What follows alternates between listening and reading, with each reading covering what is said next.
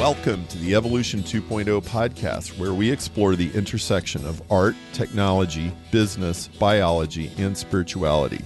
Here you'll discover new trends in evolution that are changing the way we think about everything. This is your host, Perry Marshall, author of Evolution 2.0, 80/20 Sales and Marketing, and Guides to Ethernet, Google, and Facebook. I'm founder of the Evolution 2.0 Prize, a quest for the missing link between earth science, the information age, and life itself. Let's join the conversation now. I'm Perry Marshall. I'm here with two very interesting guests today. I have Henry Hang, who is a cancer research specialist in Detroit at Wayne State University, and I have Rafe First. And Rafe is a very interesting character. He's actually a little bit like me. He's a serial entrepreneur. He's been involved in cancer fundraising and research for the last 15 years or so. And I've known both these guys for a while. And Henry and I and Frank Laukien and James Shapiro are the co-founders of the Cancer and Evolution Symposium, which has become a working group of the American Association of Cancer Research, which is the largest cancer research organization in the world. And when we did the symposium a year ago, Progress in Biophysics and Molecular Biology decided to put together a special issue on cancer.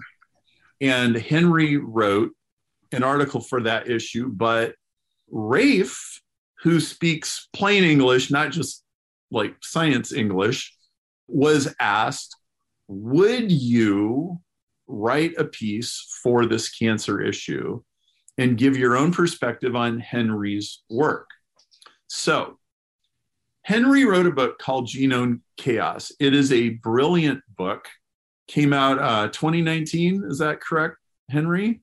Yes, correct. And it integrates a unique view of evolution with a unique view of cancer to make a total synthesis that is really brilliant. And there are a lot of very interesting things in this book. And Rafe thought it would be appropriate to outline some of the major contributions that Henry has made. It's a very interesting view of evolution, and we're going to get into this.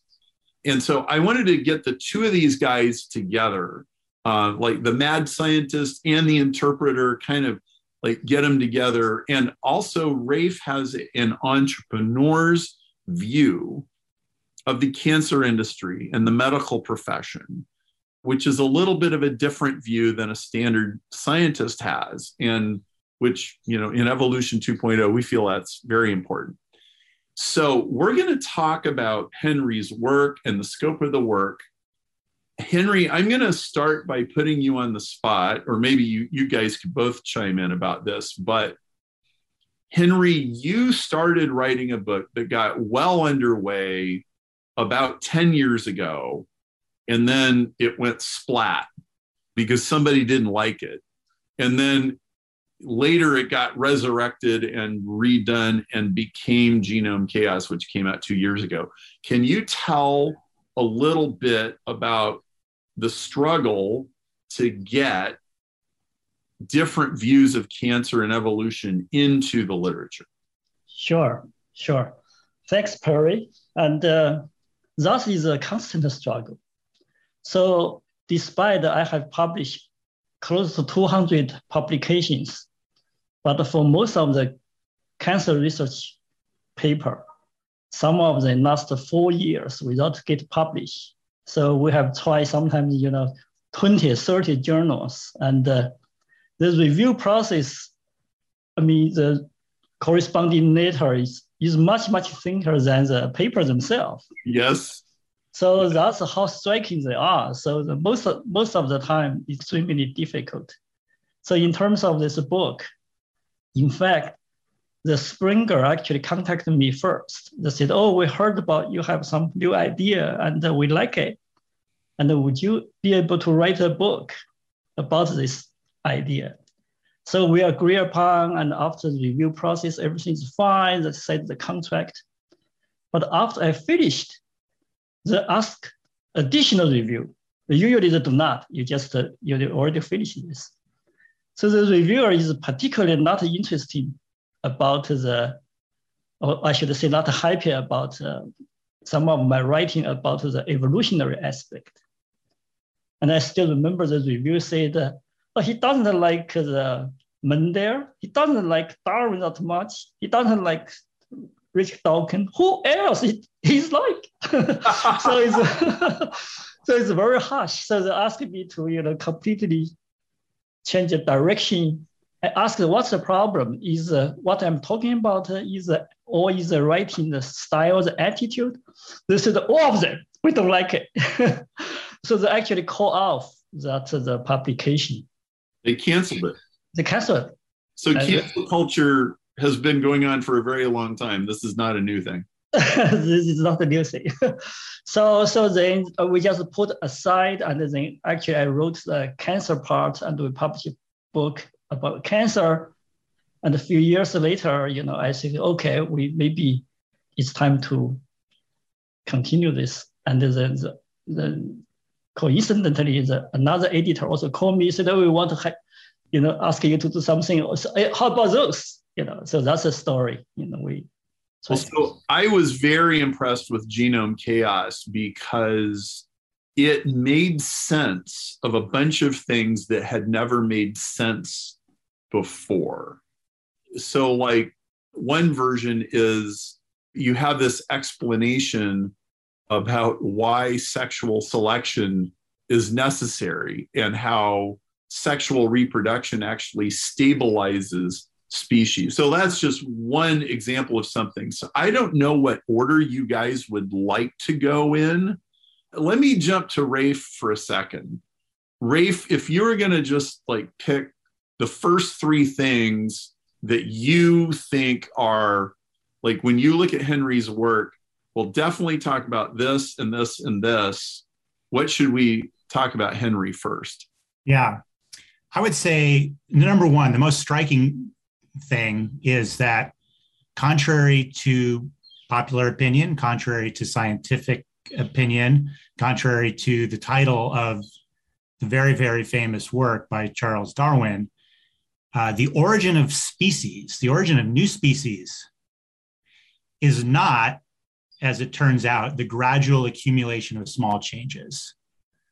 Instead, of course, Henry is the best person to really dive into the specifics of this, but instead, there is this heretofore unknown evolutionary mechanism called genome chaos that Henry and his team has discovered over the last 40 years, I think, of research that is responsible for rapid punctuated equilibrium.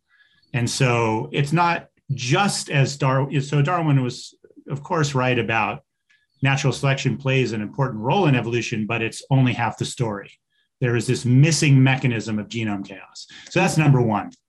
And really, it's a lot less than half the story. Mm-hmm. It's like 10% of the story. And so what you're saying is Darwin really didn't deliver on the title of his book, The Origin of Species. He didn't actually explain where species came from. And Henry did, right? Yeah. Yes. I mean, Darwin's work was unbelievable and world-changing. But you're right. He missed the mark on the origin of the species in particular. And Henry, I believe, nailed it. So let's talk to Henry about that. Henry, where do species actually come from? Sure. If I'm going to go from a dog to a horse, or from, how does this actually work? Yeah. So this is, understandably, is a complicated story. Yeah. But I want to step back just a little bit about the evolution theory, because Darwin's major contribution, and he himself also claimed, is because he proposed the mechanism of natural selection is by accumulate the small change over a long period of time, and gradually from species A become species B. So that is most of the fundamental of evolution theory, right? So because of that, all this other theory, biology theory, is built upon by such a situation. So we actually involve such a field is by kind of accident because we study the cancer formation. So we actually trace the cancer from normal cell gradually become cancer cell in the cultural condition and what's going happening. Because we actually, supposed to observe the gradually accumulated gene mutation and gradually, boom, become cancer, right? So that's the idea, we have in our mind at that time. But surprisingly, when I actually, trace this whole process by trace the chromosome change, we surprisingly found it's not like Darwinian gradually accumulation, but rather dramatically change the genome configuration, the structure, everything. And there is no clonal expansion. We can detect it because that's a textbook everyone talking about. So when we found those, we actually blame ourselves, right? We said, hey, you did something totally not correct. You cannot explain by the evolution, stepwise accumulation. So we thought we must have made a mistake in our experiment. So we repeat, and every time is this. Then we start thinking, wait a minute, if the theoretically thinking doesn't make sense, and we know the experiment is real, we have to question the concept. So that's the little bit background. So therefore, we actually dare to ask, maybe it's not stepwise, maybe it's something else. So that's the background. So we actually get into this field. So in terms, there's only 1,000 books from every kind of author and point of view that you can imagine that say, hey, wait a minute, evolution by slow accumulation of random mutations doesn't really work. You can go at least back to the 1940s, if not before, and find people saying that. And so I'm going to kind of attempt to use my illustration of what you're saying. So if you think of our DNA as a big hard drive, like a regular hard drive is like a record player, and there's a little thing that reads on the disk. But DNA packaged in chromosomes is like a big 3-dimensional record player with all of these facets to it. Instead of having one needle that's going on a surface, it's going all over the outside of that thing and unpacking. It's like a chromosome is all this DNA twisted together. It's like flipping it out, untwisting it. And what you've discovered is that it's the reconfiguration of that giant 3-dimensional hard drive that is making evolution possible. And you call this genome chaos. And this is way different than what people have normally been talking about in traditional Darwinian evolution. Is that? Sure. Yeah, that's a good explain. So for a long time, people always thinking biological information is within the gene. So if the gene, but actually we actually ignored the gene protein relationship, just a kind of a parts information. You almost like you make parts, but the biological system always put the parts together by different unique architecture or configuration topological. So that's a new level of information. Because that information, they make different species.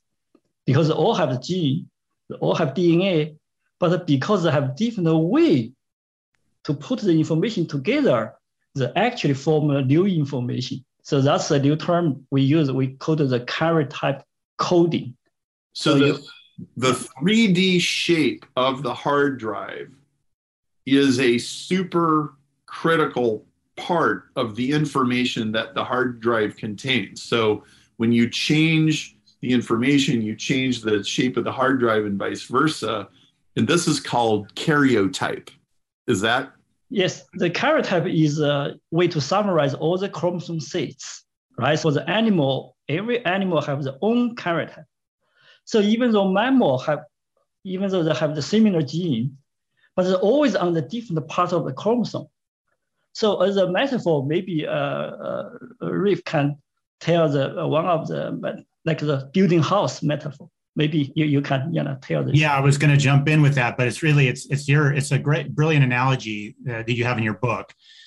So that genes are like bricks. You can consider genes like bricks, and then based on different blueprints, architectural blueprints, you can use those very same bricks to make a house, to make a wall, to make a pathway, to make a dog shed. It's almost unlimited what you can do with the bricks. And we know that there's a limited number of genes. There's a big number, but a limited number. But there has to be some information above the level of the individual parts, the bricks, that account for the seemingly infinite variety of configurations, right, of organisms. I like that analogy. So the genome architecture, the karyotype, as Henry calls it, but the genome architecture, I think, is, to me, sticks in my mind as the whole is greater than the sum of the parts. We know that. And it's really all that missing information that helps explain not only cancer progression, but the origin of new species and the origin of novel function. So Henry, and this is because of cancer research, like, can you explain a little bit more how cancer taught you that the karyotype is really the driver of the speciation Sure. cell? So for the cancer, for a long time, people always thinking cancer is weird and is out of control growth. But if you, from a system point of view, what the cancer is actually the emerged a new system within our body. So if you check the cancer, what's happening, most of the cancer cells, they always have different chromosome composition, right? Even though they have a gene mutation profile, but the gene mutation could be totally different and it's very complicated. So we actually, after we did the experiment, we asked the question, why every time you have new cancer, you always have different chromosome karyotype, especially when you use a drug to try to kill this cancer cell, they have drastically motion and action, just as reshaping the genome. So the question is, why the cancer want to shaft the genome without cause the gene mutation? So the only idea is come from is the shafting the genome, you just reshapting the chromosome, is a way to create new information. So that is, is really get us, because for a long time, people always say, where is the biological information come from, right? People is rather puzzling. That's why the intelligent design people always say, current evolutionary people, they cannot tell us where the information comes from. Mm-hmm. But we know the cancer under the stress, before you kill them, they just struggle to reshuffle the genome to create the new information. So that is one of the very important parts we realized. Wait a minute, the chromosome is not just the carrier of gene. They actually can organize this gene interaction as well as preserve such self-organization information go to next stage. So that actually is one of the aha moment to thinking why this chromosome change is so important, because that is the information carrier. So genes are at the level of ones and zeros in the hard drive. It could be a few dozen or a few hundred, but there's these pretty finite sections of code. And so you're dealing at a very granular level. And there's thousands and thousands of scientific papers that analyze the genes of cancer to death. And they talk about oncogenes, which are genes that drive cancer. And what you're saying you found was, wait a minute, if I zoom out, and if I go from, a 10-foot view to a 10,000-foot view, I see that cancer cells are rearranging the karyotype massively. And this could actually be completely missed by somebody who's looking at individual genes. Sure. Right? Sure, they're completely missed. So in other words, the architecture of the operating system itself is completely rearranging and nobody notices because they're looking at individual bits and bytes. Exactly. And when they do the genetic analysis, they find out what those are, but they're not even thinking about the high levels. Exactly. So give you an example to support you what you're talking about. So for example, we have the building. After earthquake, the building collapsed. But if you analyze that break, still okay. But can you not see? You cannot say, oh, nothing happened. You said, my God, the building is gone. What do you mean nothing happened? But if you firewall fell over, but it's intact. Yes, but if you sequence that break, everything is fine. So that is how ridiculous the field is, right? So that's why all this problem with using molecular marker to study spatial aging, all the same thing, because the gene is the same. It's just a different relationship, but we use that to trace. And if you're locked into those assumptions, there is an endless number of microscopic things that you could go study. And so it's really easy for somebody to say, hey, wait a minute, everybody. We haven't looked at this stuff over here. We need a few million more dollars. Let's go do that. I'm sure the answer is there, right? And then that doesn't work. And then 2 years later, well, now we're off to another thing. And it never stops. Like we're down in the weeds. We got a magnifying glass. We're looking at blades of grass. And we've completely missed the hill, the mountain. That's exactly. So we actually realized that they have unlimited triggering factor to cause the cancer. So we can study we can get the unlimited pathway, but we just do not know which patient will get which pathway, right? So that's the thing. We can get all the knowledge we want. So that is another important thing is, as you just point out, they have so many gene, pathway, everything. But above that is the system's behavior. So the evolution cannot see this gene change. They don't care.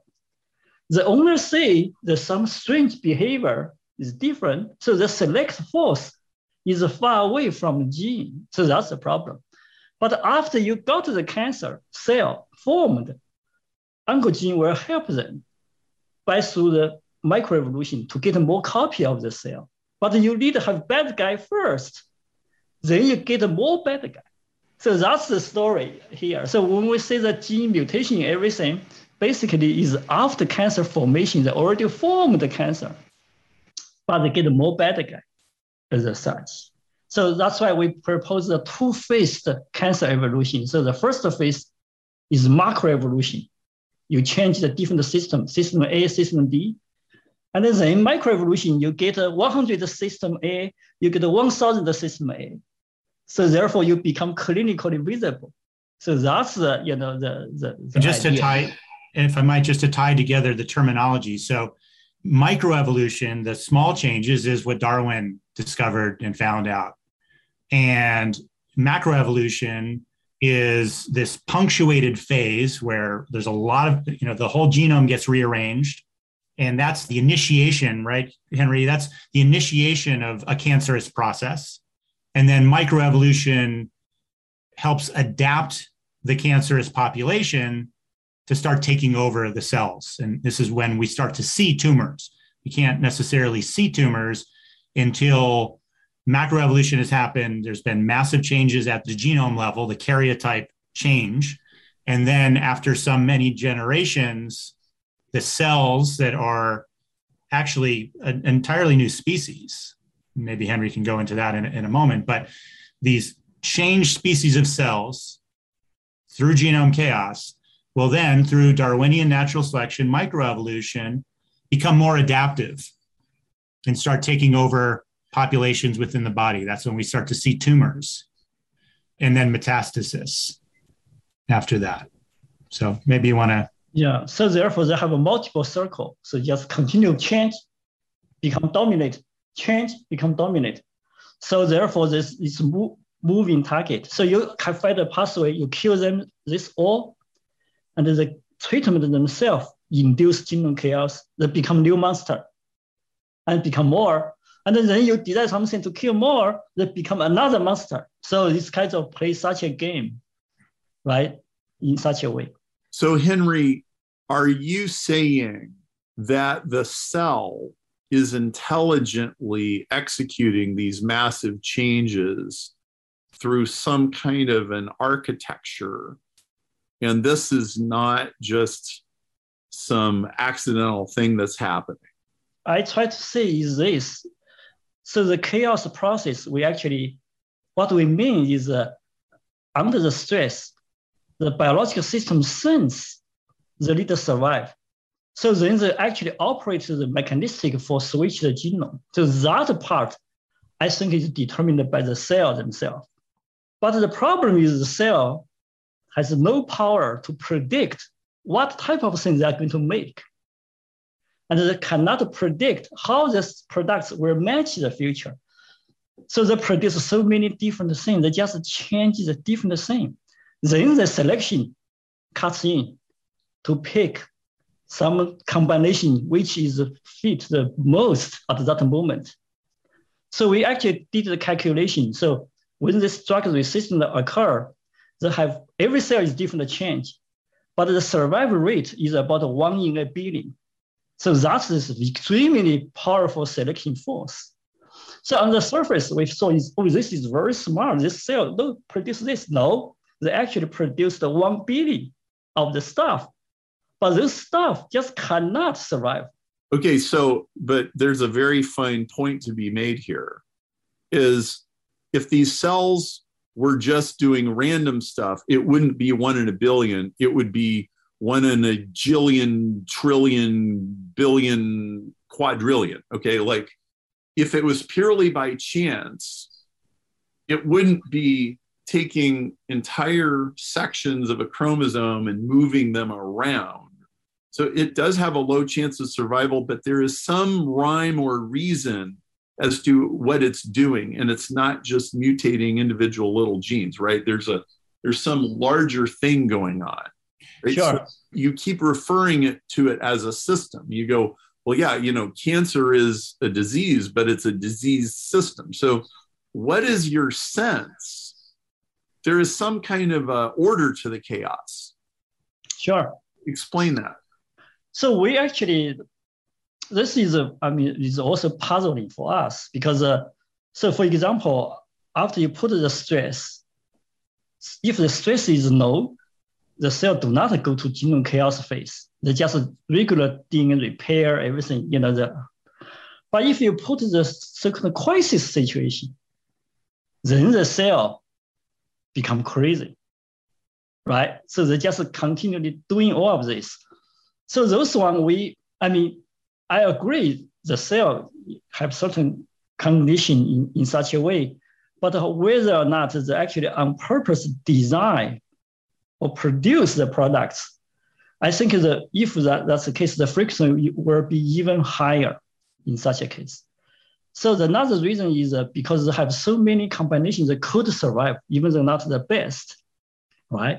So because that's we actually need to come back about the function of sexual reproduction to fix for the species specific, because we know sometimes the different species across the animal, they could produce the generation which is genome unstable.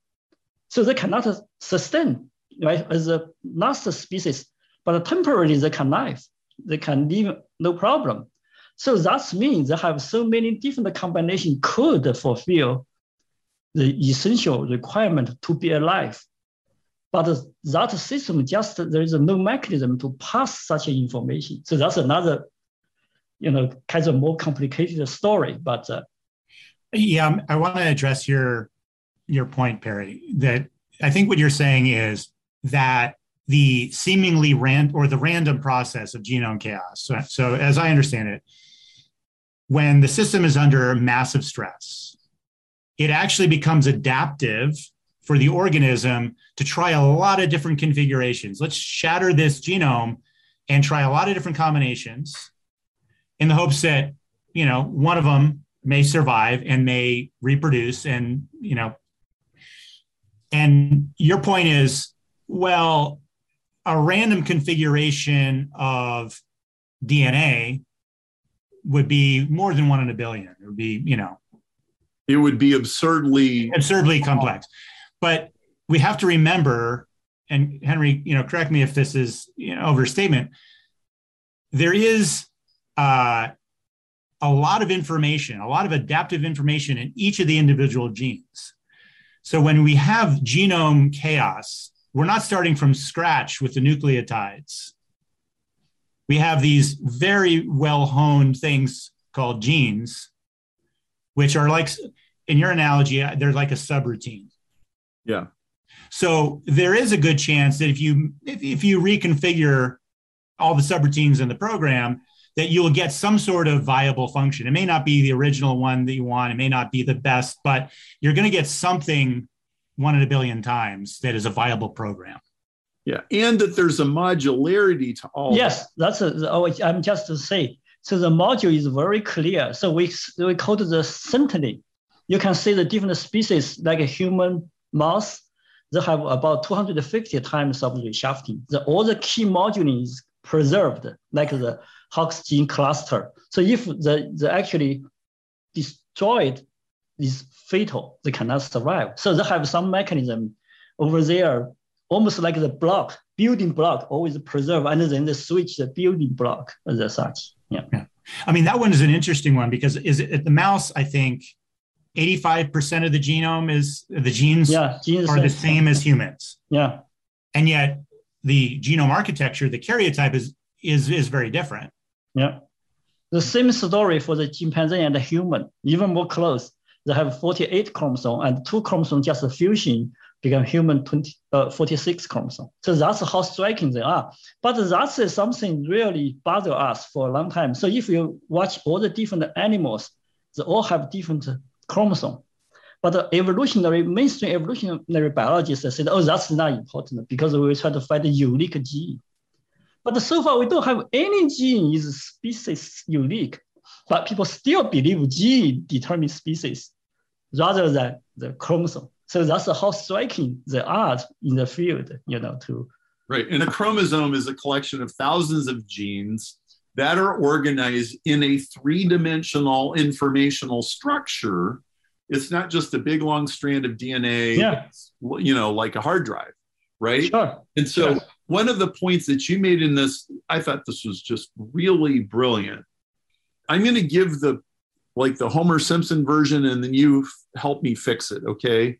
What I think I understood you saying was that evolutionary biologists have scratched their heads for a really long time. Why exactly do we have sexual reproduction when it's easier just to have not sexual reproduction? And what my understanding of your book was, it said, when you have sexual reproduction, it locks a male and a female both into the same karyotype. And if you mate with something with a different karyotype, it won't work.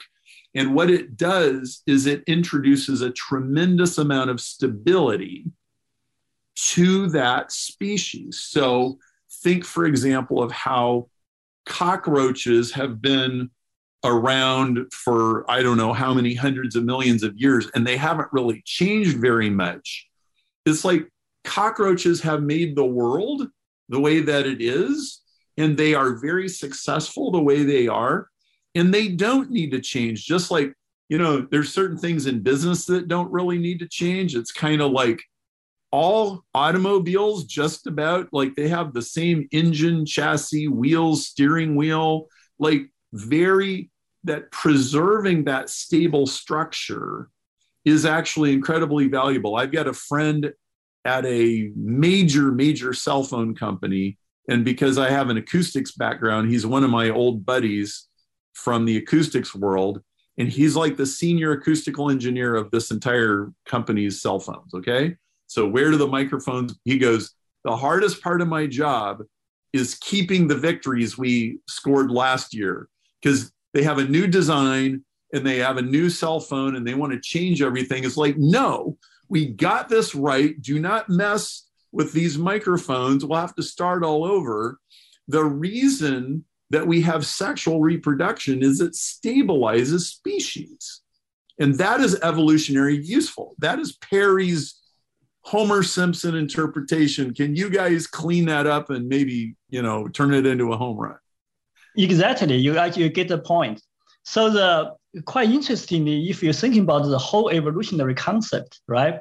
So evolution, everyone's thinking is about the change, because if you have to be changed, keep changing. But the problem is, if you keep changing, what do you want to get at, right? So where is the place to stop? So actually, the changing is for the sake of be able to exist. Mm-hmm. So that's the whole point. People actually miss this point. That's why the people say that in the past 50 years, people gradually realized the most important thing for evolution, the constraint is also very important. If you no way to be constrained, you even cannot form the life. Now we actually study the information. We know the life, the key is the information self-creation and the preservation. That's the key of the key. Everything is this. So if you don't have this capability to preserve this, you are not going to go very far. So that's why for the bacteria that don't have this sexual reproduction, after 3.5 billion years, they're still bacteria. There's nothing exciting going on. But when you have this eukaryotic system, have function of sexual reproduction, every time you have a very good system, you preserve this information by genome. So you have all the, and then you only go to the better place because you only have more complexity, and you jump to a next one and then fixed by 6. You jump to the next one, fixed by the 6.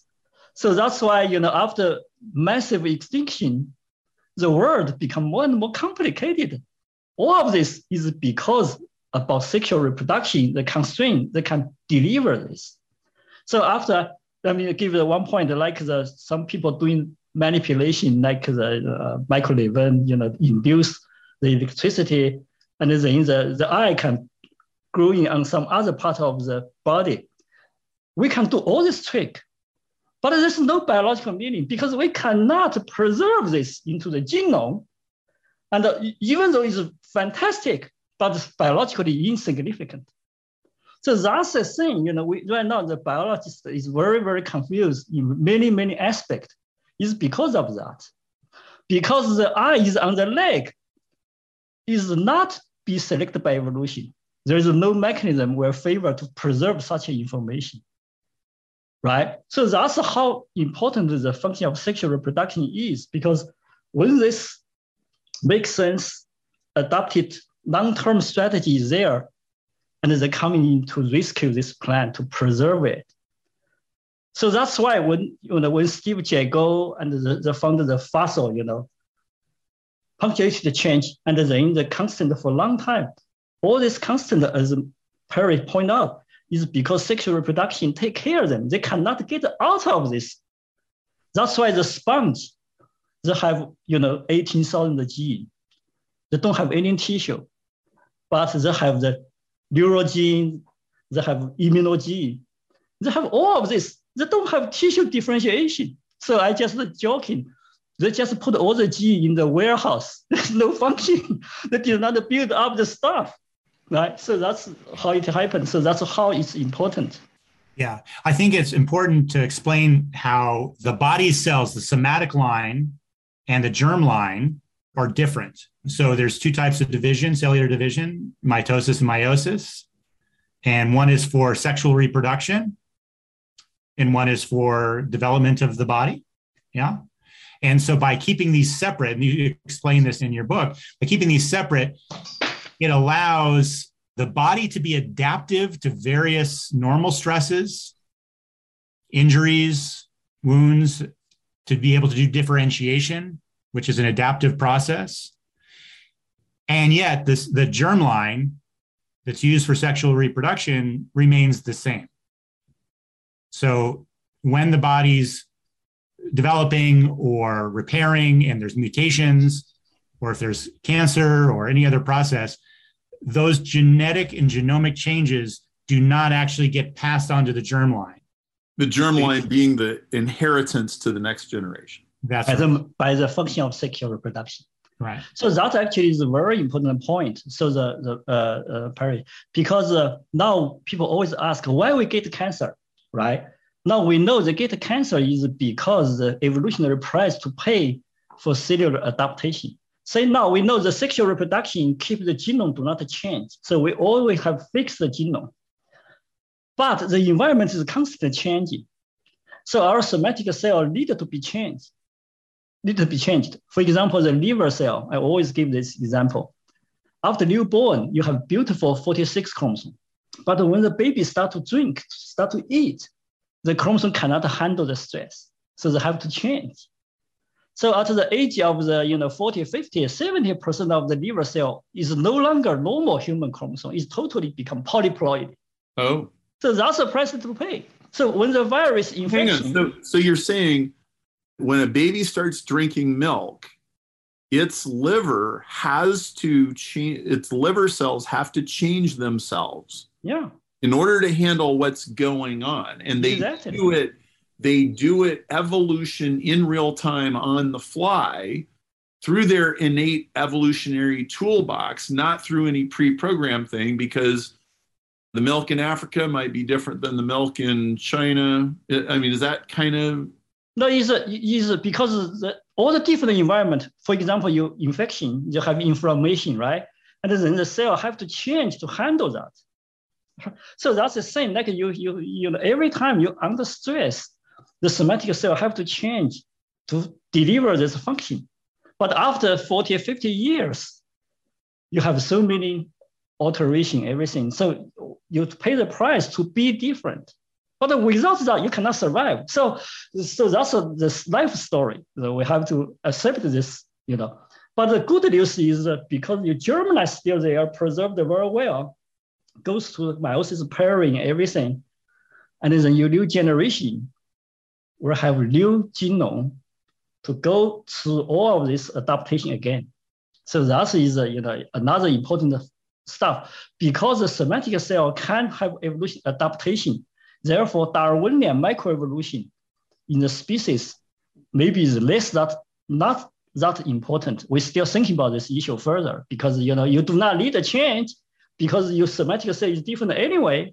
So that's why the human gene mutation for normal people, they come and go.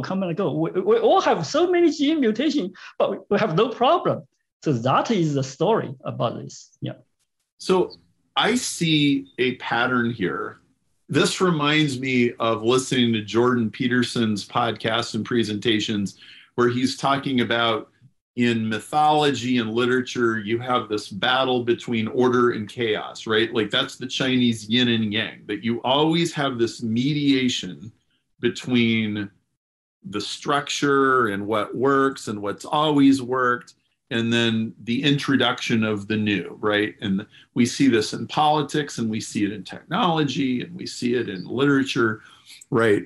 And I've been telling my business clients for years, business is biology and biology is business. They work exactly the same. And in business, you have, do we do the traditional accounting and the traditional company, or do we create a new one? And, do we innovate and spin off all these startups, or are we going to do the tried and the true and the buy IBM, right? And you see, you have all of this. And so what I'm seeing here is you started studying cancer, which is an aberration in the body's response to stress. These are the cells are trying to deal with stress. They're trying to deal with challenges in the environment, and they go off the rails, and then they start evolving out of control. Henry studied this in detail. He said, wait a minute. Nobody's talking about how the whole 3D structure of the chromosome is being completely arranged. It's being arranged by the cell's ability to engineer itself. And then you find the borderline between order and chaos right inside the cancer cell, which tells you how species evolve, which Darwin was trying to figure out. Everybody says he figured out, which he didn't actually figure out. I mean, isn't that fascinating? Yes. Actually, because we actually found the cancer model is very different from what we have learned for a long time, right? So then we actually thinking, can we use this information from cancer, right, to open our view to thinking about? So after that, you go read the history, you read the fossil record, exactly like what we have thinking, but the people for long time previously, they're invisible for the true fact. They just cherry picked what they could support them. Yes. So now it turns out for the fossil, they have direction selection that gradually become bigger, become smaller. Only extremely minority of fossil have such a feature. So the most of them is very stochastic, it's unpredictable, everything, right? So that's the thing. So we actually, the cancer story just open our mind and open our eye. And then the next thing you say is totally different world as such, because then we actually even go back to say, how come Darwin actually missed this point? And then we actually go back to digging, and because his natural selection, the principle have the four consideration. The first one, you have to have change, that every individual have some change. But secondly, the assuming is overproduction. So majority of it will be dead, some not dead, must be have something unique advantage there. And then the third one, he actually realized artificial selection, like a breed dog, the pigeon, everything, must be true in the nature, right? Because the nature also could produce this. And then finally, he's thinking, give enough time, the accumulation of small change must become new species. But many of his, last 2 points, there's just assuming, there's no any data backing them up. And now we know there's no data to back up, because the artificial selection and the natural selection is extremely different. And artificial selection, you can push the extreme, you can constantly focus on this direction. But in nature, the selection always back and forth. Yes. And for a long time, you have no place to go. You still stay there, except when this environment dramatically change and have a crisis, and then you move to the next level. So Rafe, you haven't said anything in a little while. Why don't you, we got just a couple minutes here. Why don't you tell us about the working group you're talking about? And before that, why don't you chime in with, what are you thinking about right now in this conversation? Well, first thing I'm thinking about is every time I get into a conversation with Henry and with you, so many questions and ideas and new ways of looking at biology and life and evolution and cancer come to me. So it's humbling, and it's a good reminder to be asking questions and always question the assumptions. So that's what was really going on when you're looking at my face. Yeah, I mean, I thought about chiming in at various places. The other thing is, the thing about Henry's work and his theory that he expresses in the book Genome Chaos, it hangs together in an architecture, so to speak. So looking at one aspect like the sexual filter, or looking at the genome chaos mechanism in isolation, or concepts like fuzzy inheritance, which we haven't talked about, which is also an important part of the theory. There are key elements of the theory that individually, they don't make sense, or it's hard to justify. But when put together in an overall architecture, there's like this meta level thing going on. The architecture of the theory itself is very powerful. And it really represents a paradigm shift, a way of thinking about biology and evolution that is different than what we all grew up with, and what, the scientific literature, has congealed around as what's called the central dogma. Yes. So it really requires, more like discussion, active discussion and questions and new ideas to come to an understanding and to move the science forward. So because of this, Henry and we discussed this yesterday, but we're really interested in creating a working group, not only of scientists, but of people who are really just interested and have good ideas and good questions. People who are practitioners, people who are doctors and oncologists, because Henry's theory really, and his work really shows that in many ways, we're going in the wrong direction in our treatment of cancer by adding selective pressure, by creating a crisis for the system of cells in your body. We're actually risking, and this is through like broad-based chemotherapy where you're targeting cells for death, you're creating selective pressure. So one of the logical consequences, and the empirical data backs this up, you're actually initiating genome chaos. Yes. You're forcing the cell's hands. Chemo is creating more chaos and forcing macroevolution, which is exactly what you do not want. Yeah. And so the standard of care, unfortunately, is the exact opposite of what the theory and the empirical evidence suggests is the right way to cure patients, to help patients.